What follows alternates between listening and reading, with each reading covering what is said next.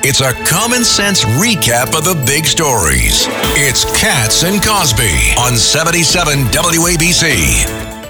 With us today is Kari Martin, and she is the advocacy manager of the Clean Ocean Action Program.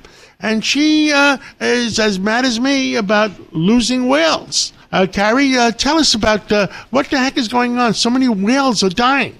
Well, that's what Clean Ocean Action would like to know and hope an investigation is going to be done to investigate and find out what's going on with the whales. We had 6 that died and washed up in the month of August alone, and then we've had dozens of them wash up since December of 2022. So we're looking at what information is available. There's not much. We're trying to get as much as we can from the agencies about what's happening to the whales. And Clean Ocean Action and Ocean Advocacy Organization has been looking at pollution and industrialization activities in this region for nearly 40 years, and there is quite a large number of activities going on related to offshore wind at the time that these whale deaths and marine mammal deaths are happening. And we want an investigation to look into what these whales are dying from, if it's offshore wind activities, or if it's any other concerns. Obviously, we would like to know the answers. But at the same time, when the federal agencies are,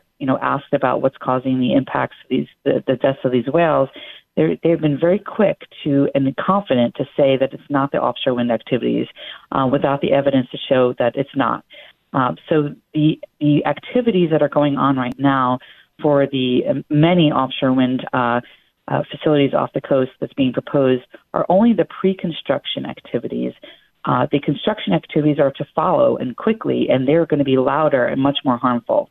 Well, Kari Martin, thank you for briefing us on what's going on and the possibilities of why our whales are dying. And, I love whales. Thank you for informing everyone as well and being interested in the issue. It's very serious and happening really quickly in a big way.